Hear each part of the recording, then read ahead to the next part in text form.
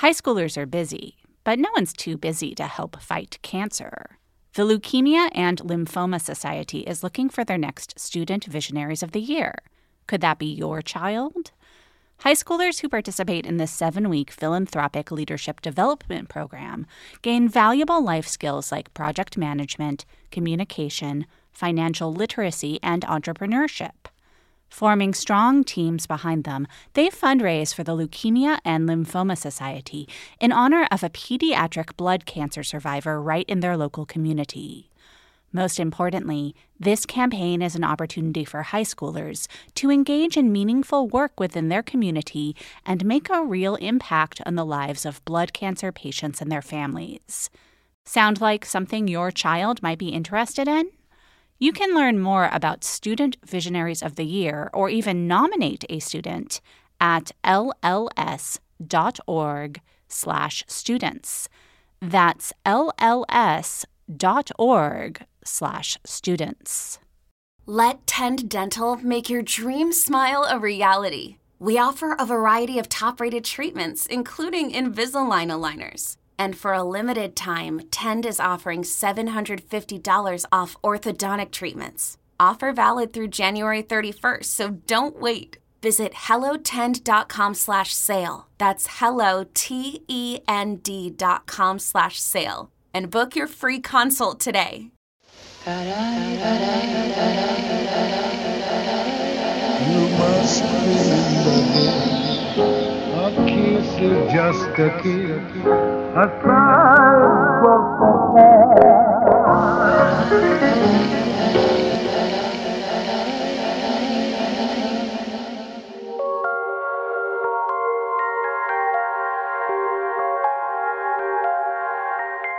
Welcome to another episode of You Must Remember This, the podcast dedicated to exploring the secrets and/or forgotten stories of Hollywood's first century.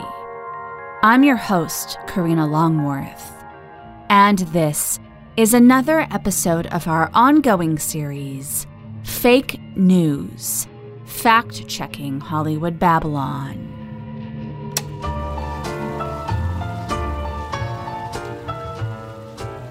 This isn't news. This is totally unfounded gossip.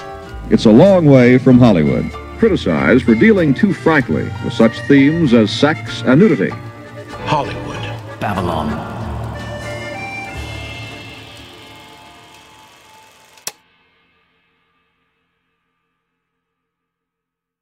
In the first half of this season, we had special celebrity guests reading from the pages of Hollywood Babylon. This season, we are looking to the post-celebrity future, in which all actors will be replaced by digital replicas, and all big-name podcast guests will be generated by artificial intelligence. So here, once again, is the Anger Bot, reading an edited excerpt from Hollywood Babylon. Another lady luminary with a pronounced penchant for men, Mary Astor was one of the screen's great character actresses. Since girlhood, Mary's best friend had been her diary. She told it everything, and delighted in writing a sublime experience while the memories still glowed. The volume for 1935 covered her extramarital trysts with witty playwright George S. Kaufman, with whom she found exquisite rapport. It is odd, she did not keep it well hidden. The diary had been kept in a bedroom drawer, with Mary's undies. One day, her physician husband was hunting a pair of misplaced cufflinks. When he opened Mary's diary, his glance fell on a passage of extravagant admiration. Remarkable staying power. I don't see how he does it. The admiration was not for Mary's husband. Mary recorded her first encounter with her paramour in glowing terms. His first initial is G, and I fell like a ton of bricks. The doctor's eyes popped as he read his wife's own record of her sexual itinerary. Tuesday night we had a dinner at 21 before we saw a play, and he did kiss me. and I don't think either of us remember much what the show was about. We played kneesies during the first 2 acts. My hand was not in my own lap during the third. It's been years since I felt up a man in public, but I just got carried away. Afterwards we had a drink someplace and then went to our little flat in 73rd Street where we could be alone, and it was all very thrilling and beautiful. His powers of recuperation are amazing, and we made love all night long. It all worked perfectly, and we shared our 4th climax at dawn. When Mary's husband, Franklin Thorpe, sued for divorce in April 1935 and demanded the custody of their daughter Marilyn, Mary did not contest the divorce. Thorpe had appropriated her diary before she moved out of their Beverly Hills mansion. It was devastating evidence.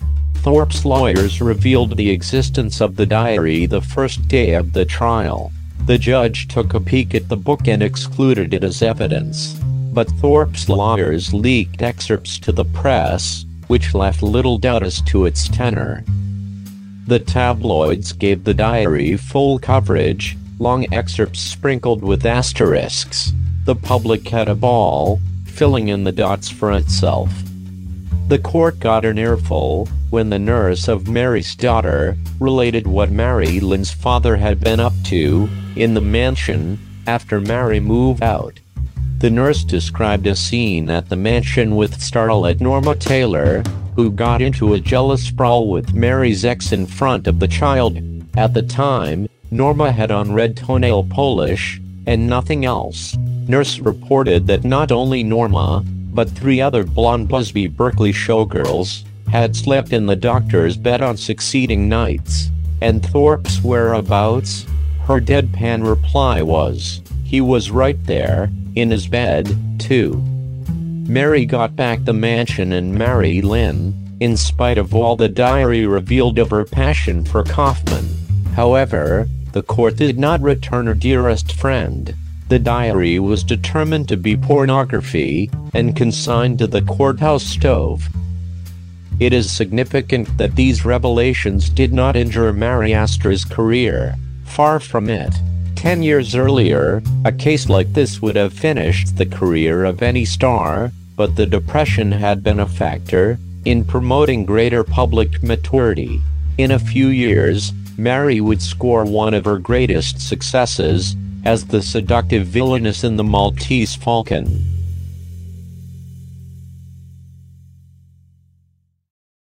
Anger gets the bare bones of this scandal right, but he added many embellished details and got others just plain wrong. Today we will tell the story of how Mary Astor became the first actress whose career was arguably helped by a major sex scandal that got nationwide publicity. And we'll spot the many instances where Anger's version of Astor's experience drifted into fiction. Join us, won't you, for the story of Mary Astor's diary. Mary Astor began acting when she was 14, and from the moment she signed her first contract with Paramount, she was her family's main breadwinner. It was one thing when her family was nearly starving and Mary's father, Otto, used her first $60 paycheck to buy the family steak, oranges, and phonograph records. It was another thing when, of a $4,000 paycheck, Otto would mete out to the daughter who earned the windfall just $5 allowance per week. By her late teens, Mary began looking to escape the total control her father had exerted over her at home. Her first serious romance came when she was 17, and it was with John Barrymore, Drew Barrymore's grandfather, who was then 40. Barrymore was considered to be the greatest actor in the world at the time. He played all the serious Shakespeare parts on the stage, and then slummed it in the movies for the money. He hand-picked Mary as his co-star in the 1924 film Beau Brummel.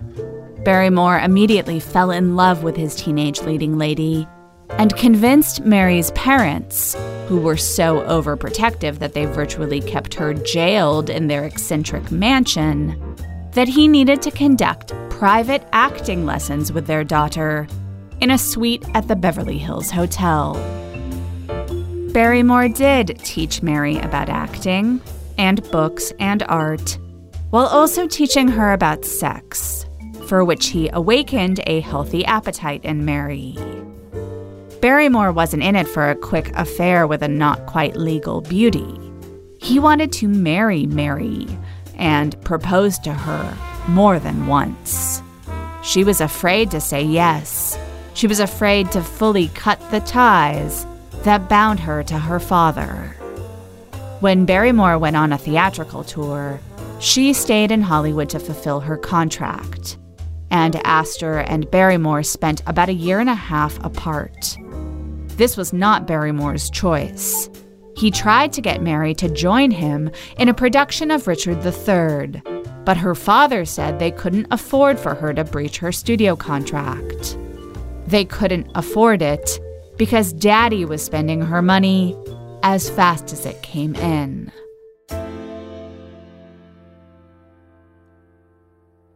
The relationship with Barrymore ended, but Mary had reached a breaking point.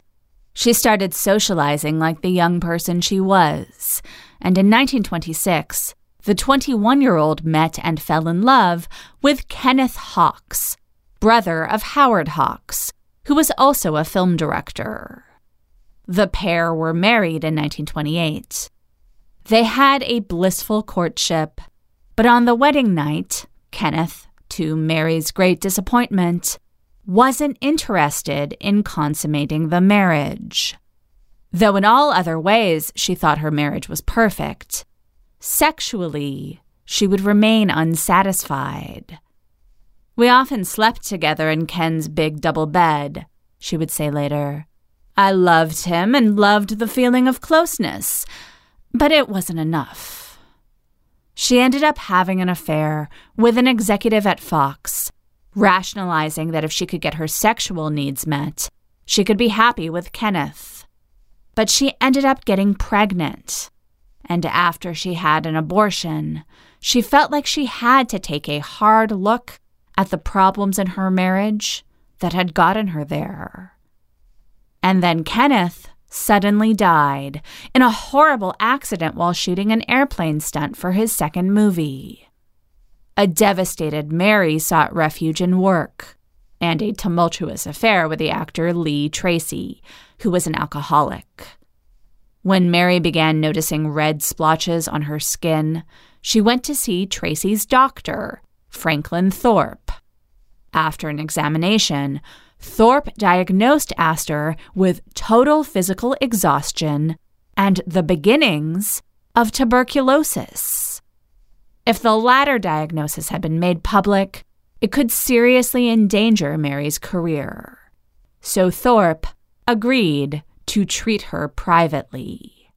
This episode is brought to you by Mubi, a curated streaming service dedicated to elevating great cinema from around the globe. From iconic directors to emerging auteurs, there is always something new to discover. With Mubi, each and every film is hand-selected, so you can explore incredible movies, streaming anytime, anywhere. This month in U.S. theaters, Mubi is releasing a new documentary from Academy Award winner Kevin McDonald, High and Low, John Galliano. It's charting the rise and fall story of the fashion designer John Galliano, who was one of the most successful names in couture, until his career abruptly ended in 2011, featuring conversations with Naomi Campbell, Kate Moss, Penelope Cruz, Charlize Theron, Anna Wintour, and more. High and Low, John Galliano, is coming to select theaters across the U.S. on March 8th. For showtimes and tickets, visit Mubi.com/highandlow. And to stream the best of cinema, you can try Mubi free for 30 days at Mubi.com/YMRT. That's MUBI.com/YMRT for a whole month of great cinema for free.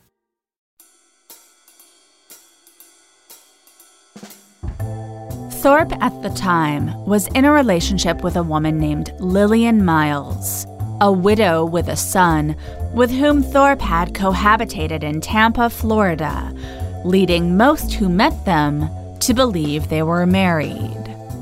They had moved to Los Angeles together, but were living separately when Thorpe met Mary. When Mary Astor declared her love for him, Franklin Thorpe decided to become a one-woman man. In 1931, they were married, and in 1932, Mary gave birth to their daughter, Mary Lynn. Within a few months of Mary Lynn's birth, Mary began to recognize real problems in her marriage. For one thing, she and Franklin Thorpe had virtually nothing in common.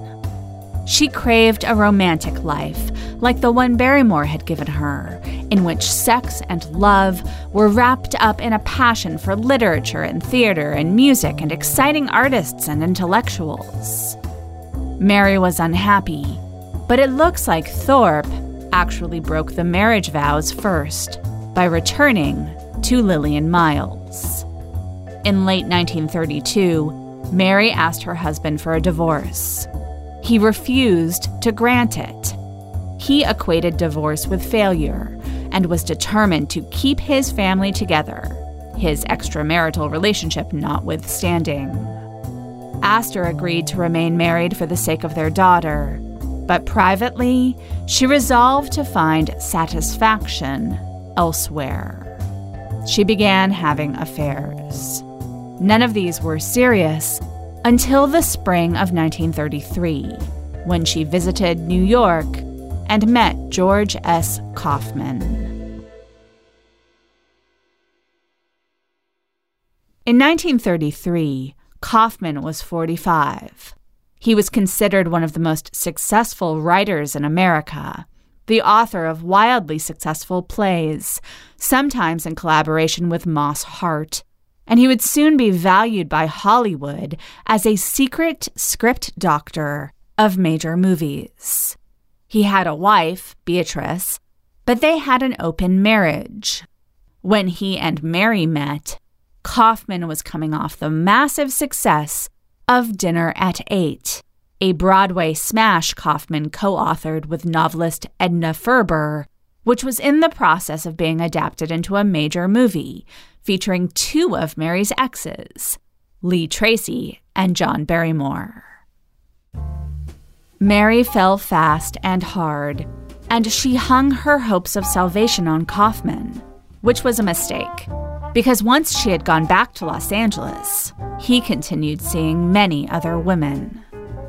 At first, Mary hoped that she and her lover would leave their spouses for one another. But by early 1935, about 18 months into the affair, she had come to accept the fact that George didn't love her that way, and in fact, would never leave his wife. Because of the leeway Beatrice gave him to see multiple other women, Kaufman's marriage worked for him. Nothing about Mary's marriage was working for her, however. She again asked for a divorce, and again, Thorpe talked her out of it. But he was still seeing Miles, and in fact, when Miles became pregnant in late 1934, Thorpe had personally given her an abortion. Abortions were illegal and not spoken about publicly much at the time, but Mary did write about it in her diary. Then, she told Thorpe about her relationship with Kaufman, and Thorpe was very understanding. As she wrote in her diary, he said, "It's a wonder you haven't turned to someone else long before because of the way I've treated you. I haven't kept my word to you. I've given you a raw deal." Then, in February 1935, she learned from Kaufman that her husband had gone to see him. Franklin Thorpe had pleaded with Kaufman, man to man. He begged Kaufman to leave Mary alone so that the doctor could try to salvage his domestic situation. Thorpe made it clear he would contest any divorce action his wife should file, and implied that he would name Kaufman as co-respondent. Kaufman told Thorpe he would end the affair. "I'm sorry," he said, "and I hope I won't be brought into your personal affairs."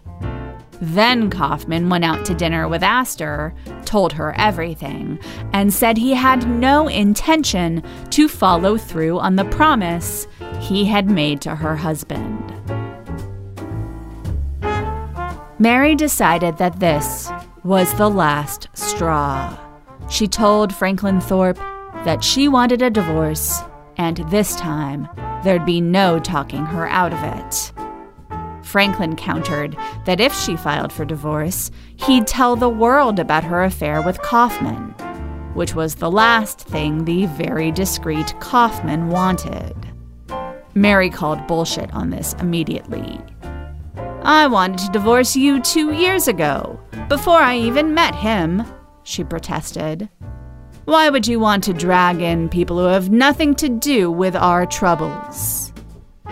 When tempers cooled, Thorpe and Astor worked out a tentative agreement to split up and share custody of their daughter. And then Thorpe found Mary's diary.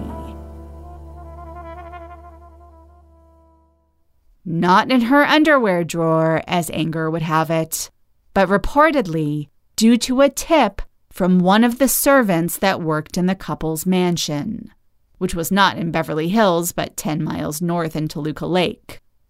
There were 2 diaries, actually, 2 bound books recording her most intimate thoughts and actions of the past several years.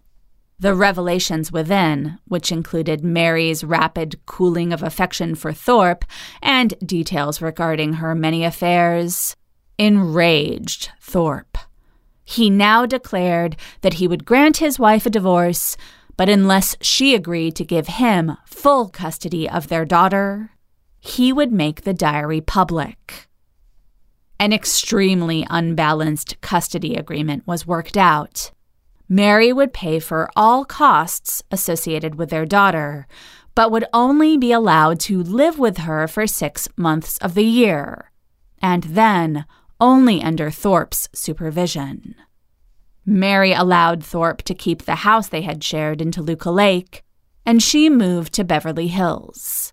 Mary Lynn came with her, with the understanding that if Mary did anything to violate Thorpe's idea of fit mothering, he would take the child permanently. A year passed, and during that time, Mary Astor and George Kaufman's relationship ran its course. The newly single Astor was devoted to 2 things: her daughter and her career. Over the past year, she had worked constantly, in part because even after a decade in the business, she had not yet become a big enough star to be able to be choosy or to dictate her schedule. Her star status circa early 1936 was typified by a C-grade film she appeared in that season called Trapped by Television, a painfully cheap production which calls to mind the work of Ed Wood, and not just because it also starred future Wood player Lyle Talbot.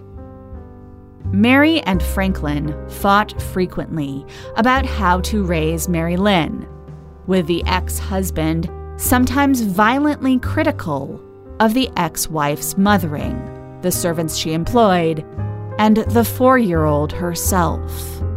It all came to a head on July 5th, 1936.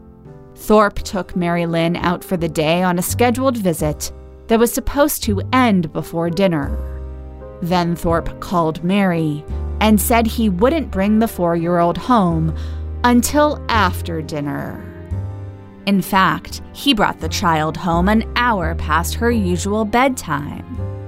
Astor was livid and began consulting with a lawyer named Roland Rich Woolley about fighting to reverse the previous custody agreement. A week later, Woolley filed a suit accusing Thorpe of having coerced Astor into accepting the current custody situation through illegal means by threatening to destroy her career with revelations about her personal life if she didn't. Thorpe counterclaimed that Astor was an immoral person, unfit to raise a child, and that he had physical evidence that could prove it. From the moment Thorpe had found Astor's diaries, he had threatened to use them to destroy her. When she took their custody dispute to the courts, he took what had been a private threat and brought it into the courtroom. What would follow would be a fight to the death, with both sides using Mary Astor's diaries to damage the other. This show is sponsored by BetterHelp. What's the first thing you'd do if you had an extra hour in your day? Go for a run, take a nap, read a book, show up for a friend? I think I would use my extra hour to sleep an hour later, or maybe spend more time at the gym. A lot of us spend our lives wishing we had more time. The question is, for what? If time was unlimited, how would you use it? The best way to squeeze that special thing into your schedule is to know what's important to you and make it a priority. Therapy can help you find what matters to you, so you can do more of it. I recently started seeing a new therapist with the explicit goal of trying to figure out what I want in the short term and the long term. I've been in fight or flight mode for so long that I've kind of lost track of any goals or ambition that I once had. A therapist can be there for you in times of crisis, even if you have, like me, rather diffuse needs. Either way, a therapist can help you understand the way that you feel and offer strategies for moving forward. If you're thinking of starting therapy, why not give BetterHelp a try? It's entirely online, so you don't have to sit in traffic to get to your appointment. It's designed to be convenient, flexible, and suited to your schedule. Just fill out a brief questionnaire to get matched with a licensed therapist and switch therapists anytime for no additional charge. Learn to make time for what makes you happy with BetterHelp. Visit betterhelp.com/YMRT today to get 10% off your first month. That's BetterHelp, HELP.com/YMRT. Astor initially attacked Thorpe from two sides. Her complaint alleged that because he had demonstrated behavior that was willful, overbearing, domineering, gruff, and abusive, he was unfit to take care of their child. A second motion was filed accusing Thorpe of bigamy due to his relationship with Lillian Miles, which was painted as a common-law marriage. If Thorpe was legally married at the time of his marriage to Mary Astor, then their marriage would be invalid, and thus so would their divorce and custody agreements. A final motion was filed asking to reverse the division of property made in the divorce, as Astor now alleged that Thorpe had essentially blackmailed her into paying him off. Thorpe's lawyer, Joseph Anderson, filed an answer to the charges, contending that Mary was an unfit parent, which could be proven by her own, quote, writings admitting her gross immoral conduct. The defense's filing then went on to quote from the diary, not florid writings about sex, but her worry that her child might someday read the diary and think less of her. The trial began in the midst of one of the hottest summers on record. The sessions mostly proceeded in night court because Mary was otherwise occupied at the time, shooting the film Dodsworth. Directed by William Wyler, Dodsworth starred Ruth Chatterton as a woman in midlife crisis who cheats on her husband, played by Walter Huston. She asks for a divorce so she can marry a shady European nobleman, and Walter Huston takes up with a widow, played by Astor. Astor hadn't always had a high opinion of her movie work. She referred to her previous run of films as a treadmill of trash. But in her opinion, and in the opinion of Hollywood, Dodsworth marked a turn in her career towards quality. As she headed into a very public trial that would require her to take the witness stand more than once, a nervous Mary took inspiration from her Dodsworth character, who was eternally calm and confident. Two qualities Mary didn't feel like she possessed at the time, but wanted to.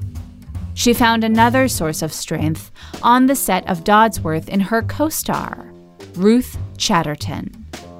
Chatterton and Astor barely knew each other, but Chatterton observed that Mary had no Hollywood friends by her side during this ordeal. She offered to join Mary in the courtroom, and Mary accepted.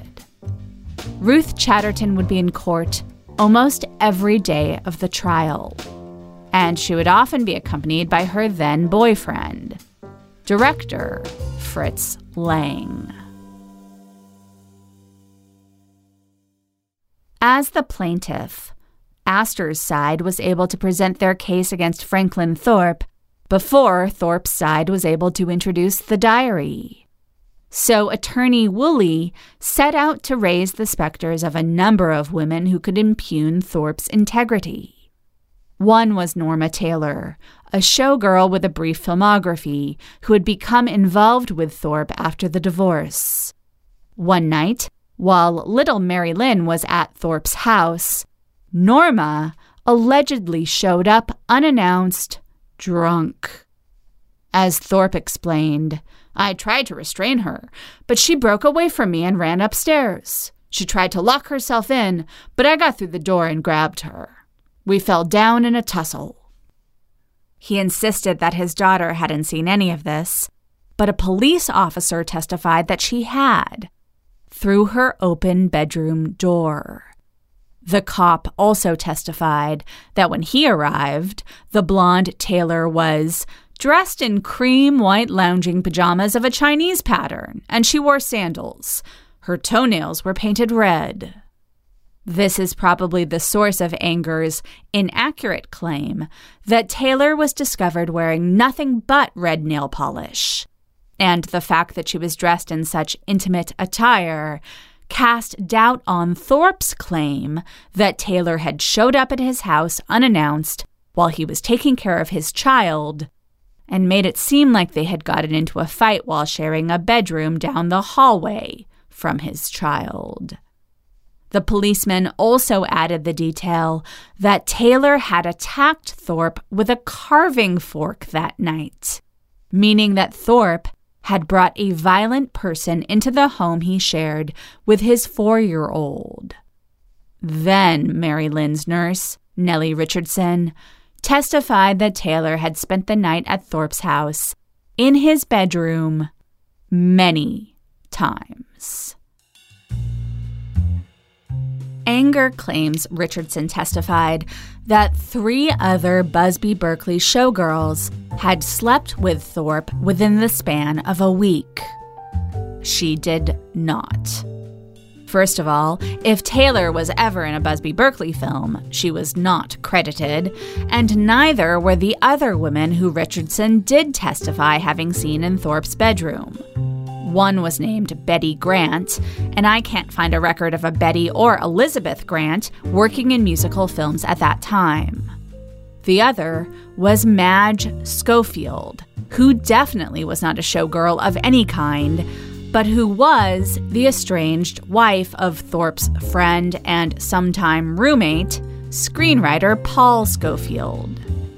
And Richardson did not offer the witty deadpan comeback Anger credits her with. She simply confirmed that on the nights that Taylor slept in Thorpe's bedroom, she was confident they shared a bed because of the 2 beds in the room. Only one bed was disturbed. Richardson knew this because it was part of her job to make the beds. Then there was Lillian Miles. Woolley found witnesses who had believed Thorpe and Miles to be married when they lived together in Tampa. And then, a woman named Ethel McLean came forward to testify that Thorpe had been married to her teenage daughter in 1917, but that the daughter had died 2 years later. According to McLean and 2 of her daughter's cousins, Thorpe had proposed to one of the cousins 3 days after his wife died, primarily because the living woman resembled the dead one. This was apropos of nothing, really, except that it suggested that Thorpe had his own past, at least as checkered as Astor's.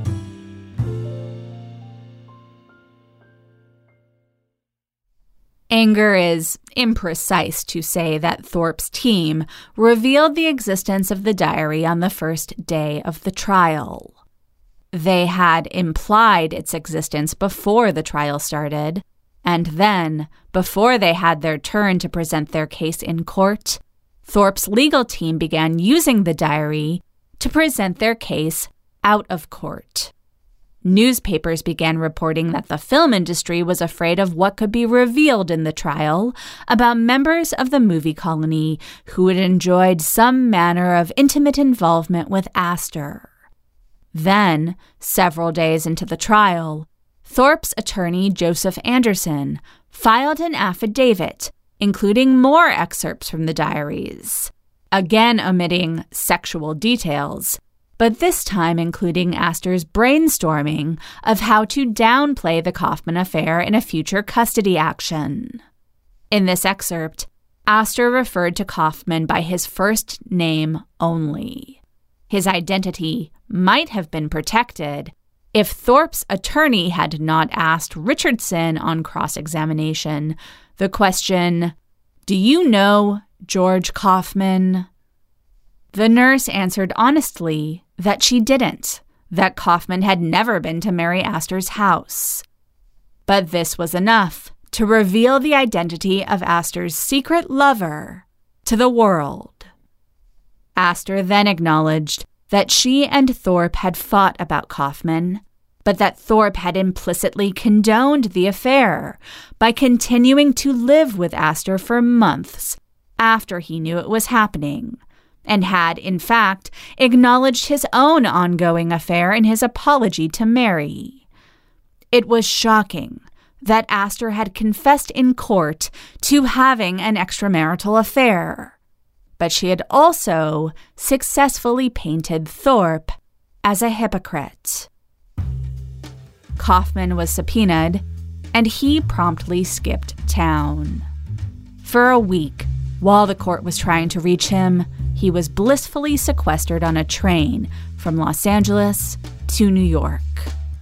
Interviewed in a hotel room in Paris, Kaufman's wife took a puff of a cigarette and exhaled, "Please don't ask me to discuss Mary Astor. She is a film actress. She kept a diary. Very stupid, that. But I prefer to remain outside this affair. I would like to preserve some dignity."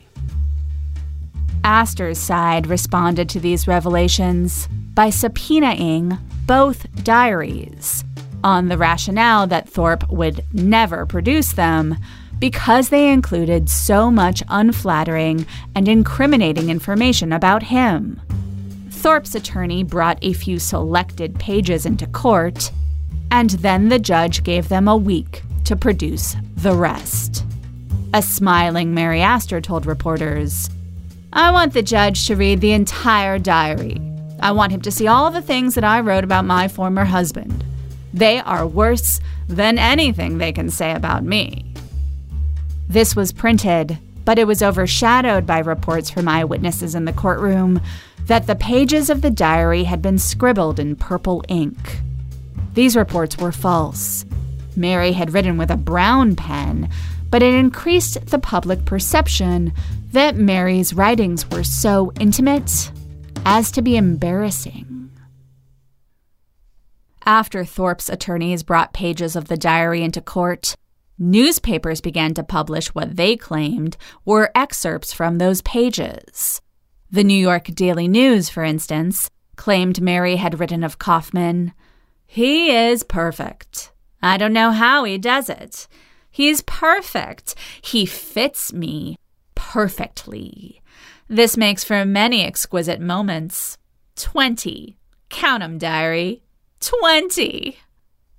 This was a fabrication, and though Thorpe issued a statement warning readers that many of the things published as purported excerpts from the diary are not phrases from the book, because no one reading newspapers had actually seen the diary, not only did the papers get away with it, but their manufactured diary quotes would blend with confirmed quotes from the diary, published later, to form a mythic diary in the public imagination. Most of what we can confirm was actually in the diary comes from excerpts printed by newspapers nationwide on August 11th. These excerpts were selected and provided to the papers by Thorpe's attorney, and they overlap with the versions printed decades later by Kenneth Anger, but only to a point.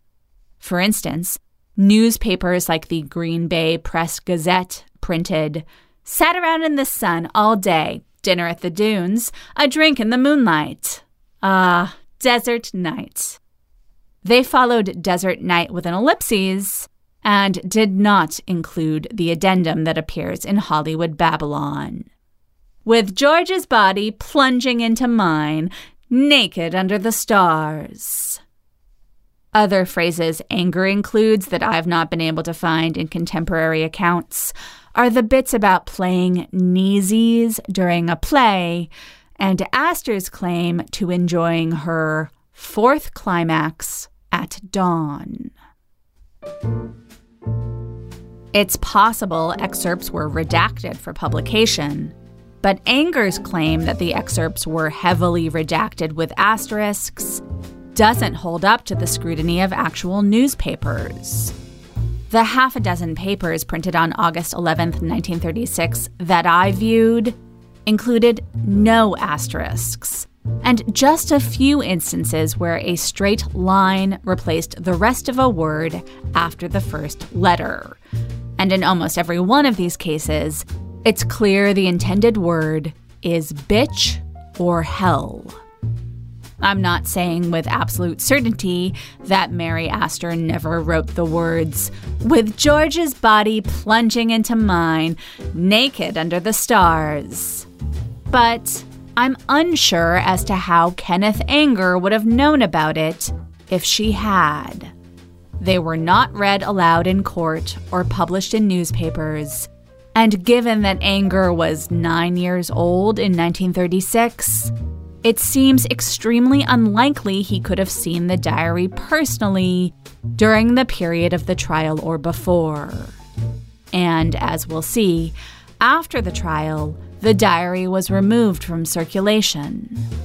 The fact that he gets some of the excerpts exact suggests he did look at newspaper archives to pull quotes from the diary, and then embroidered on top of the real excerpts. Thorpe's side continued to insist they were holding back the smoking gun that would be the death of Mary Astor's career. If the text of Miss Astor's diary is revealed in court, it will split the movie industry wide open, vowed Joseph Anderson. The tragedy of it is that many of the persons named in the manuscript are innocent victims of the determined wiles of a beautiful woman who experimented with love as a scientist experiments with test tubes. The threat felt by the film industry had thus far been greatly exaggerated. But in early August, after Woolley subpoenaed the diaries and before Thorpe produced them in full, Hollywood's male moguls really did start to get worried. Your business was humming, but now you're falling behind. Your teams are buried in manual work. It's taking forever to close the books. Getting one source of truth is like pulling teeth. If this is you, you should know these 3 numbers.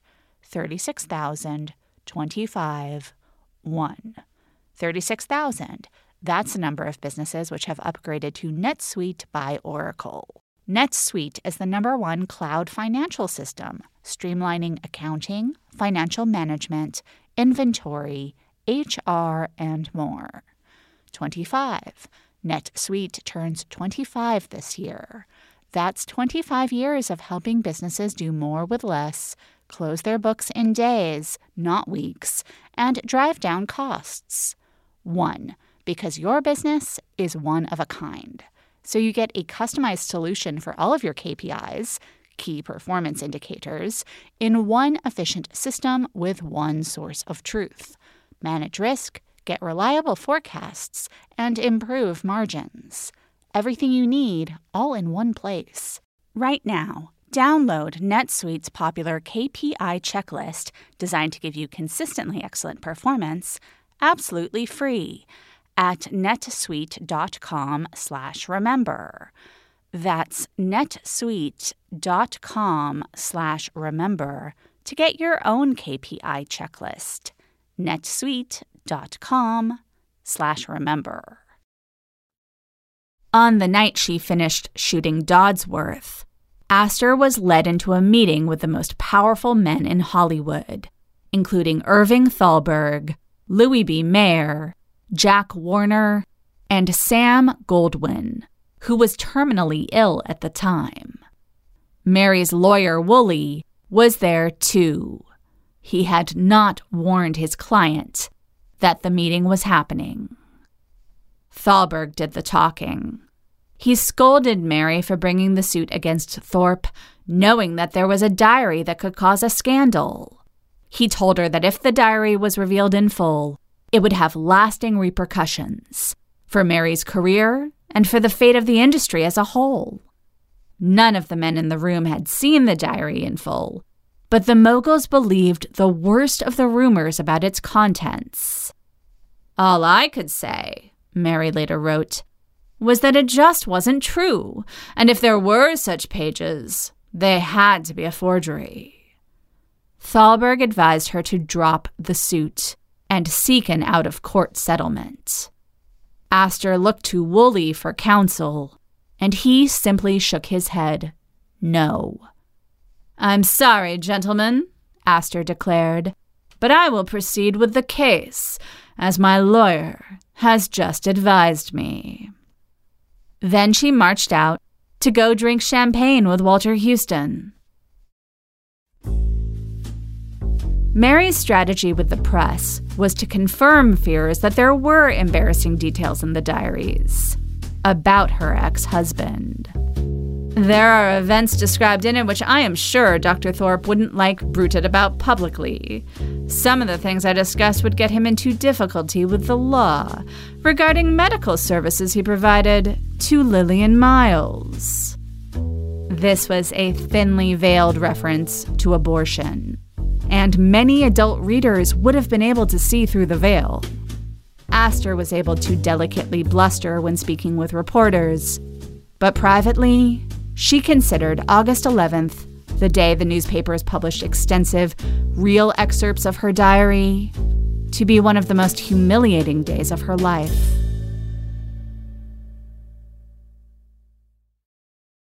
When court convened the day the excerpts were published, Judge Goodwin Knight was livid.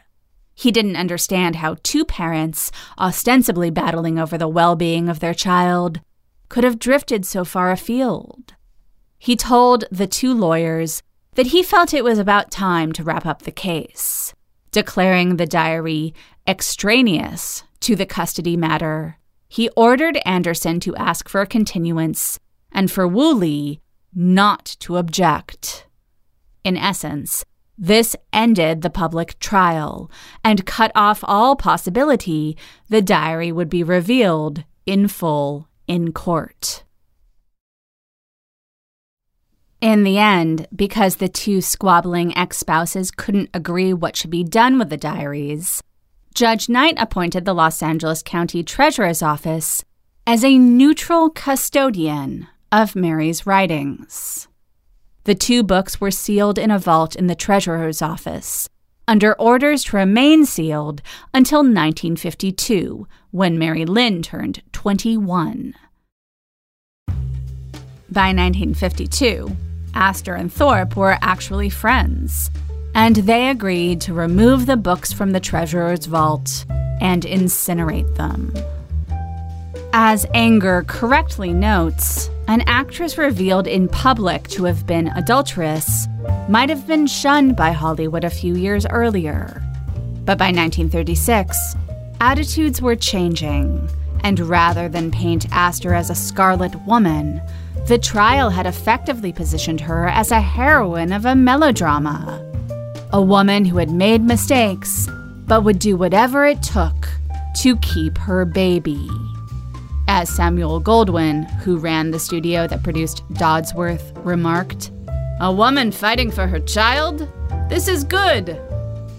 Dodsworth was not a blockbuster, but it was a major critical success, and it was nominated for 7 Oscars. And it inspired Hollywood to start looking at Mary Astor as a serious actress. 5 years later, at the age of 35, she managed to make 2 of her best films in the same year: John Huston's The Maltese Falcon and The Great Lie. If you're listening to this podcast, you've probably seen, or at least heard of, The Maltese Falcon. But even I had never heard of The Great Lie until I started writing this episode, which is too bad, because it's insanely great. The movie begins with George Brent, in fake Clark Gable as city fuckboy mode, regretting his impulsive, drunken marriage to Astor's lady pianist. Then, he discovers that the marriage was technically invalid and flies his plane to the plantation home of his long-suffering girlfriend, played by Bette Davis. Davis then travels to confront the glamorous Astor in the guise of offering George Brent a job in one of the great meeting of 2 divas scenes of the era. Well, it's very kind of you, Maggie. But I like Pete where he is and as he is. Well, he's your husband. Yes, he is. Supposing you go.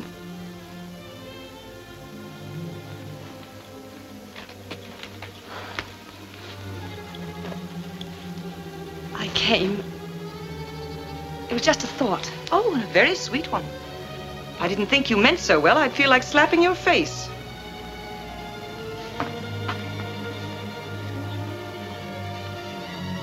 On that one point, Sandra, we deeply understand each other. Don't miss your little train, Maggie. I won't. George Brent ends up marrying Bette Davis, taking the government navigation job she hooked him up with, and disappearing somewhere over the South American jungle. Astor then discovers that she's pregnant with Brent's baby, and, assuming her husband is dead, Bette Davis offers to pay Astor to have the baby and let Betty raise it as if it were hers. What makes the film completely unique and wonderful is that in the middle of the movie, the 2 women travel together to a cabin in the middle of the desert so that Astor's character can play out her pregnancy and have the baby in secret. The 2 women form a barbed bond with one another that's unlike anything in movies of the era. What makes The Great Lie even more remarkable is that Davis, who is the bigger star, hand-picked Astor to play opposite her, and the 2 actresses worked together to develop their scenes together to beef up Astor's part and thus make the relationship depicted more substantial and unforgettable. Astor deservedly won an Oscar for this performance. "People have said that I stole the picture from Bette Davis, but that is sheer nonsense," Astor later wrote. "She handed it to me on a silver platter." After this career triumph, Astor, who would write openly about her alcoholism and religion-aided recovery in her autobiography, worked steadily for the rest of the 40s. Although she was quickly graduated from glamorous adult woman roles to mother parts, as in Meet Me in St. Louis. Her own daughter, Mary Lynn, said that in the notoriously lurid 1947 noir Desert Fury, Astor was playing the character closest to herself, or at least the mother Mary Lynn recognized. This is a devastating thing to say about one's own mother, given that Astor's character in Desert Fury, a casino owner, is openly corrupt, totally controlling, and pretty much incapable of showing genuine affection for her teenage daughter, played by Lisbeth Scott, until the quasi-incestuous climax of the movie. For her part in her autobiography, Astor barely mentions Desert Fury, which she filmed while Mary Lynn was in high school. Astor goes to all kinds of private and dark places in her book, but it's perhaps best not to go there. Next week, we will explore one of the most notorious stories in Hollywood Babylon, one involving a patented Kenneth Anger blend of racism, sexism, and gross invented detail. Join us then, won't you?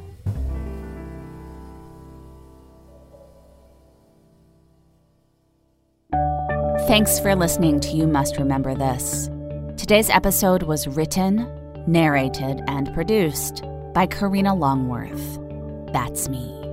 Our research and production assistant is Lindsay D. Schoenholtz.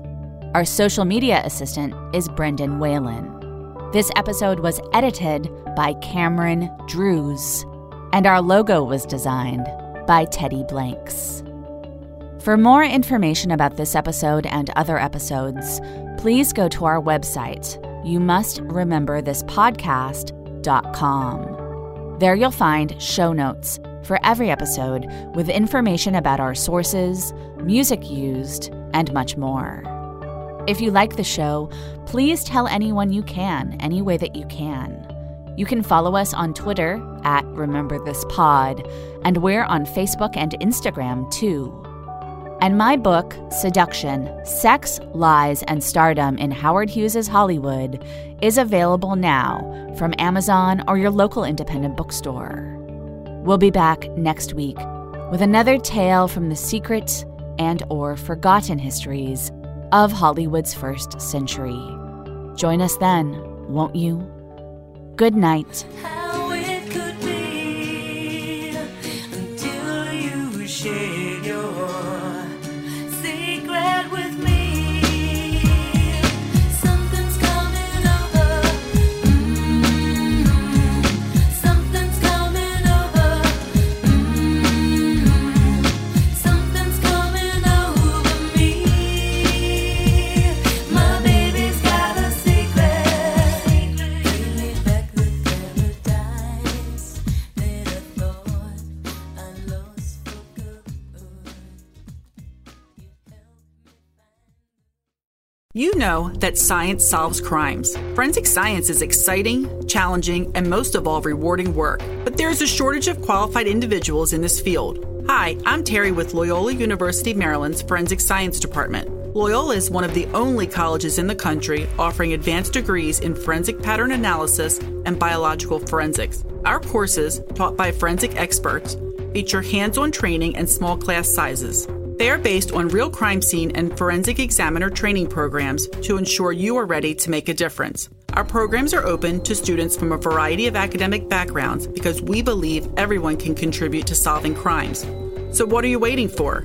Discover the excitement of forensic science at Loyola University, Maryland. Visit loyola.edu/forensic for more information. That's loyola.edu/forensic because you are ready to make a difference. Join one of Loyola University Maryland's forensic science programs today. Celebrate and save at Ashley's Anniversary Sale. With Hot Buys, your choice of colors starting at just $3.99. Ashley Sleep mattresses starting at $2.50. Plus, receive a free adjustable base with select mattress purchases. And shop top mattress brands like Stearns & Foster, Tempur-Pedic, Purple, and Beautyrest Black with 60-month special financing. Only at Ashley. Subject to credit approval. No minimum purchase required. Minimum monthly payment, down payment, tax, and delivery may be required. See store for details.